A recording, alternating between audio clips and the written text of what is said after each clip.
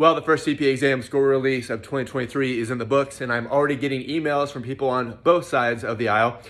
If you pass, congratulations.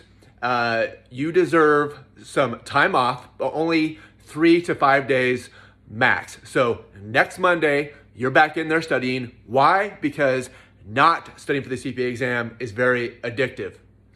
If you failed, hey, first things first, you're not a failure. You simply came up short on a standardized accounting test. Big deal, life goes on. You will be a CPA. You just need to realize that you're not a few points away from passing. You need to study, do everything that you did to get that score, and then some. You need to add the Ninja framework, nail the concepts, intense notes, nonstop multiple choice questions, just rewrite your notes, and it all comes together. And you need to study over a period of 6, 7, 8 weeks. Be good, take care, and I will talk to you soon.